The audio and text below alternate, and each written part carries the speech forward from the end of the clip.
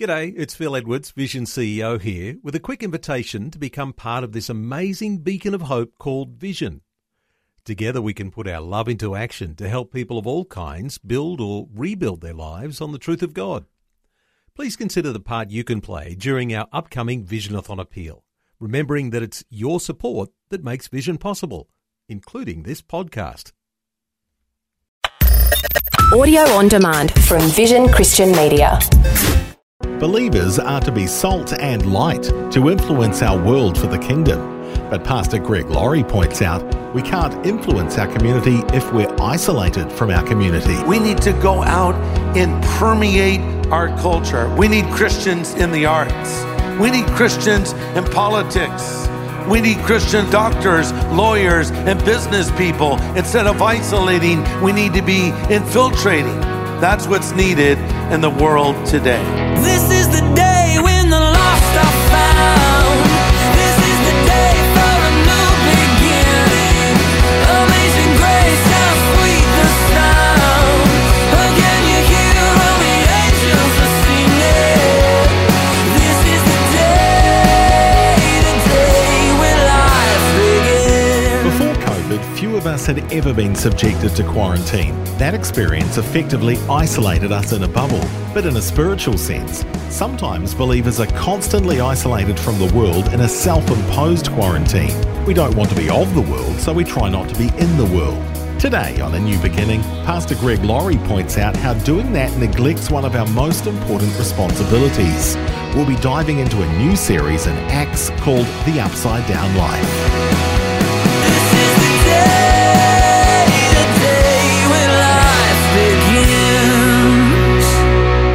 I think we would all agree that our world is a mess right now.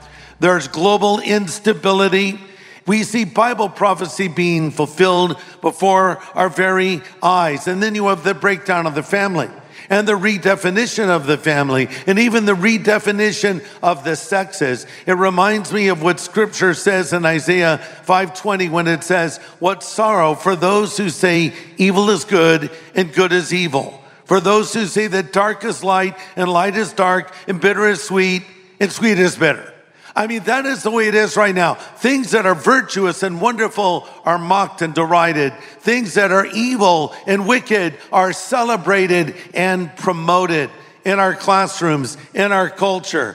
And you can become very frustrated by all this. Now, add to this a global pandemic and shake it up, and you have a lot of trouble.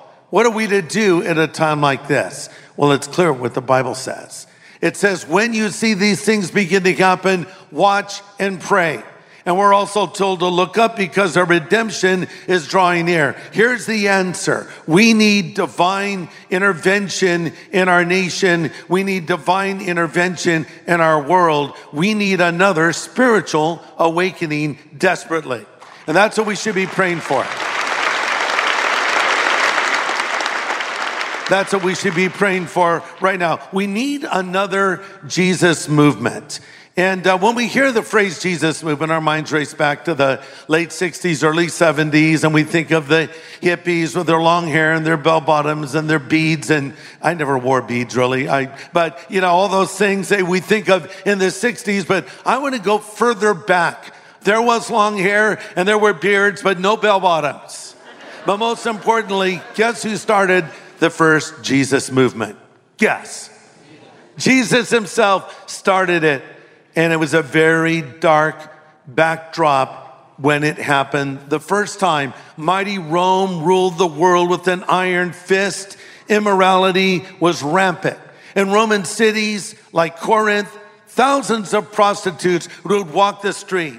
Idolatry, spiritism, and demon worship all was openly practiced. Add to this the fact that the religious establishment was completely corrupt. Sounds like a good time for a Jesus movement. And who starts it? But Jesus himself. He bursts on the scene, fulfilling the prophecies of the Old Testament, giving the greatest teachings ever heard, performing miracles, and openly declaring himself as the Messiah. His followers numbered in the thousands. His name was on everyone's lips. And then seemingly it appears that the whole thing came off the rails. Jesus is betrayed by one of his own followers. He's brought before religious authorities with false trumped-up charges, ultimately placed into the hands of the Roman governor, Pontius Pilate, who has Jesus flogged and then sent to be crucified. But actually, God was at work in everything that was happening. Because if people read the prophecies carefully, they would discover the Messiah would first suffer, Messiah would die, Messiah would rise again from the dead. And these demoralized, discouraged disciples that were beginning to scatter were now empowered by the Spirit, and the church was born. And that's really what the book of Acts is all about. It's about the birth of the first century church. And this church changed their world. So Rome tried to suppress them. Rome tried to stop them. And a wave of persecutions came against the church, starting with the wicked and twisted Caesar Nero and eventually ending with Diocletian. Caesar Nero was so depraved, he took Christians and covered them in pitch and set them on fire to light his garden as he rode around in his chariot screaming with the light. The Roman Emperor Diocletian was so certain that he had effectively eradicated Christianity, he had a special coin struck with these words, quote, "The Christian religion is destroyed and the worship of the Roman gods is restored," end quote. Famous last words. Where's Rome today? Mighty Rome was reduced to ruins, but the church marches on and always will. Because the gates of hell will not prevail against us. The gates of hell will not prevail against us. The church continues to march. And when persecution comes, it actually strengthens the church. Do you know where the church is growing dramatically globally right now? In Iran. Thousands of people are coming to Christ despite the efforts of the Islamic government to suppress them and stop them. They're coming to Christ. You can't stop the work of the Holy Spirit. It's true. And another place where thousands of people are coming to Christ is in Afghanistan. So God can work no matter the circumstances that are happening in the world. So Rome, what do we know of Rome? What do we remember of Rome? We name our children after apostles and our dogs after Roman emperors, right? Here, Caesar, come on, Caesar. Caesar, sit. What do we know of Rome today? Caesar salad? Little Caesar's pizza? Pizza. You know what? Not much left. But the church continues to grow. And within 30 years, the original 120 of followers of Jesus and their converts changed the world. How did they do it? Answer, through upside down living. They turned the world upside down. That's why we're calling this the upside down life. In fact, there's an interesting statement given to us in Acts chapter 17, verse 6. It was a criticism when the religious leaders said, Paul and Silas have turned the rest of the world upside down and now they're entering our city. That criticism was in effect the greatest compliment of all. These guys, they're turning the world upside down and now they're entering our city. This is what you call a complisalt. Do you know what a complisalt is? It's when someone compliments you, but really it's kind of an insult. A few days ago, I was at the Orange County Fair with my family and Levi Lusko and his family. So there was the thing where you bring the hammer down and ring the bell, right? So we went to that and Levi says, Greg, you want to do it? I said, sure. So he went first. He didn't ring the bell. Then it was my turn. I rang the bell. Then Levi went again. He still didn't ring the bell. I went again. I rang the bell. Levi says, you know what that is? It's old man strength. Okay. That's a complisalt. He acknowledges my strength, but it's old man strength, right? It's like someone says to you, you look great for your age. Yeah, that's kind of a complisalt for sure. Or you say to someone, you're actually on time. I'm amazed, which means they're usually late. You're a really good driver for a woman. Don't say that. That's a complisalt. Or saying to somebody, you look so great, why are you still single? I mean, what is that all about? Don't say that. Oh, wow, you look really nice for a change. Another complisol. Your hair looks great when you actually do something with it. Implication, they don't normally do something with it. So, and by the way, I never hear that compliment about the hair. But here's the point. This was meant as an insult, but it was the ultimate compliment. You're listening to A New Beginning with Pastor Greg Laurie. Today, Pastor Greg is presenting his opening message in the book of Acts, and he's pointing out how those first century believers were impacting their culture. It says there in Acts 17:6, they're disturbing our city. We need to disturb more cities with the gospel. That's what's needed in the world today. We need a holy disturbance. Bible commentary G. Campbell Morgan said, and I quote, organized Christianity which fails to make a disturbance is dead, end quote. That's true. You know, the fact of the matter is, wherever Paul the Apostle went, something happened. It was either conversion or a riot. It was action constantly. And think about this. These guys didn't have all the tools we have at our disposal. Thomas did not tweet. Paul did not have a Facebook page. Peter did not have an Instagram page or a YouTube channel, but yet they were able to change their world. And here's an amazing thing to think about. For the first time in human history, our generation literally has the ability to fulfill the Great Commission in our lifetime. You ever thought about that? We literally have the ability, the Great Commission, to get the gospel out with all the tools of tech, with all the mass media. We can do more than we could ever do before. But the point of the matter is, these guys didn't have any of that tech, and look what they did. They permeated their culture. Everyone was aware of their faith.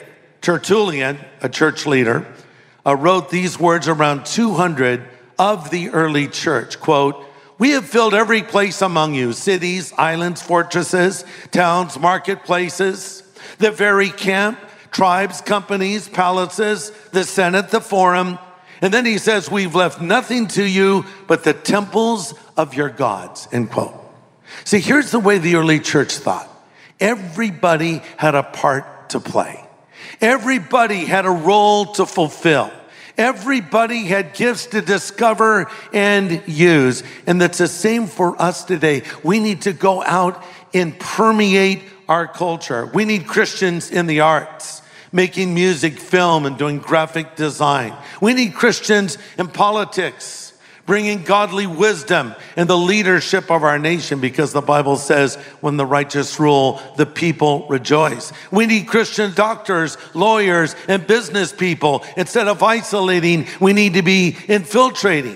Every Christian in the church of the first century, at least most of them, understood they had to do their part. And as we read the book of Acts, and we'll do that in the weeks ahead, what happens may seem radical to us at times. But in a way, it wasn't radical at all. Because anything short of that is a watered down version. So we need this radical, upside down Christianity today, and that has to start in our life. Yes, we need a revival, but before revival can start in the church, it needs to start in you, and it needs to start in me. So let's look now at a few verses from the book of Acts, chapter 1. I'm going to read verses 1 to 4 and share some points with you. And I'm reading from the New Living Translation.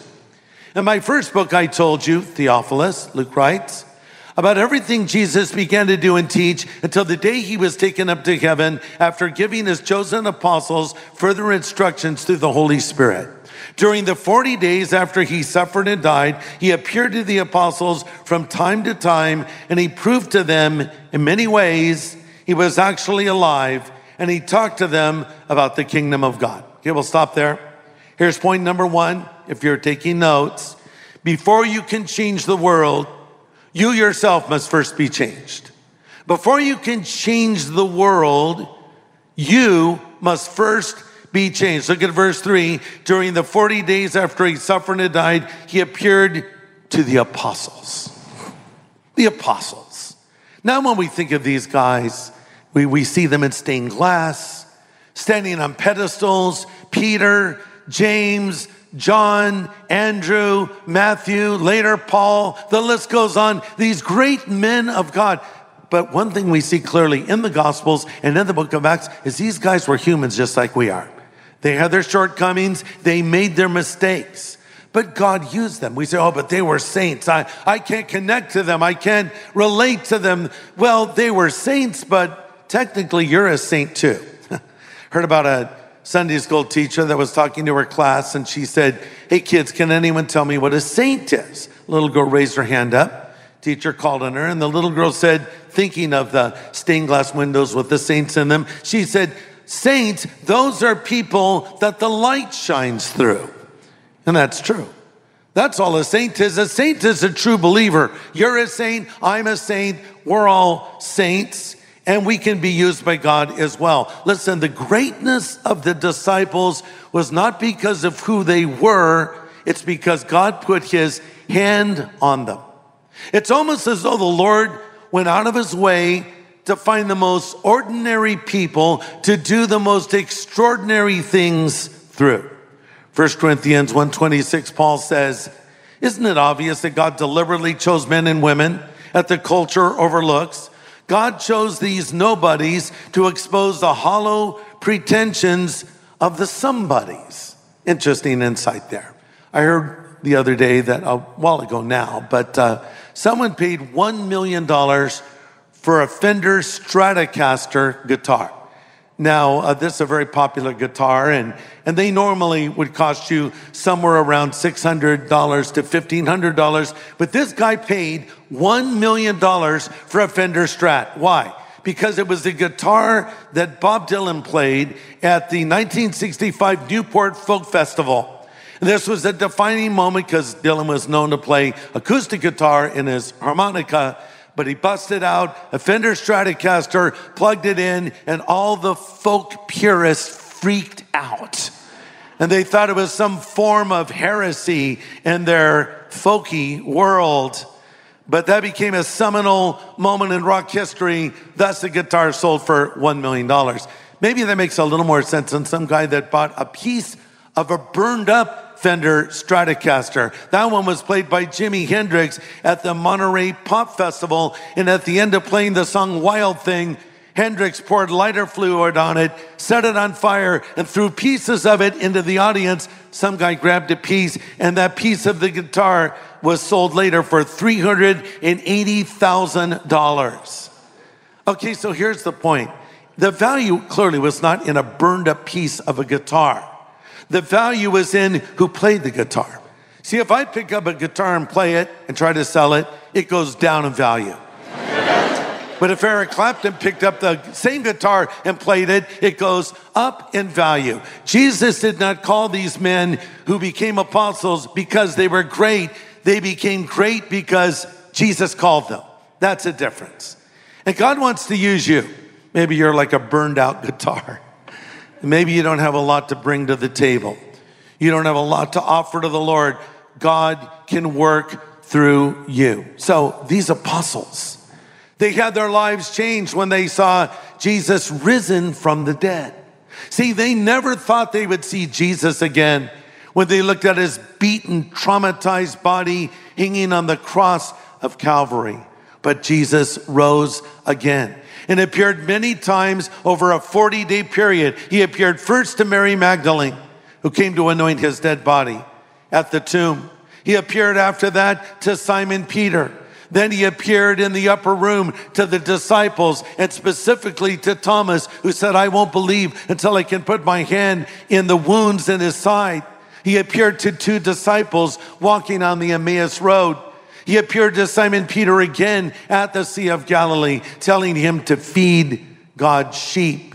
And he appeared to over 500 people at one time. This transformed them. Jesus was basically popping up everywhere. And they knew he was alive, and they knew he had risen. You see, before they could change the world, Jesus needed to change them. In 1 John 1:1 says, John writing, "We proclaim to you the one who existed from the beginning, whom we have heard and seen. We saw him with our own eyes and we touched him with our own hands. He is the word of life." Listen to this. If you want people to follow Jesus, you must be a good example as a follower of Jesus. Example, would you go to a music teacher who is tone deaf? Would you go to a gym and have as your trainer someone who was morbidly obese? I don't think so. You would want that person to be an example of what it is they're teaching you to do, right? So in the same way, we say to people, follow Jesus, well, they're looking at you. They're looking to see if you yourself are following Jesus. Paul said, follow my example as I follow the example of Christ. In 1 Corinthians 11:1. So first, it must happen to us.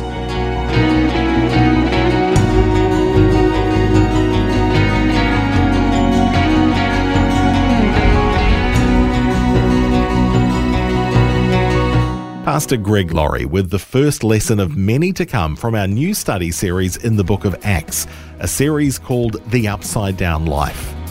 Next time on A New Beginning, more insights from Pastor Greg to help us reach out and impact our culture and influence our world for the kingdom. This is the day when life begins.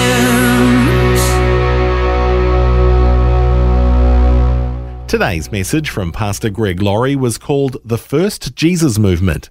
If you'd like to listen again, just download the free Vision Christian Media app where it's available as a podcast, along with more inspiring Christian content. Just search your app store for Vision Christian Media. Station sponsor. Thanks for taking time to listen to this audio on demand from Vision Christian Media. To find out more about us, go to vision.org.au.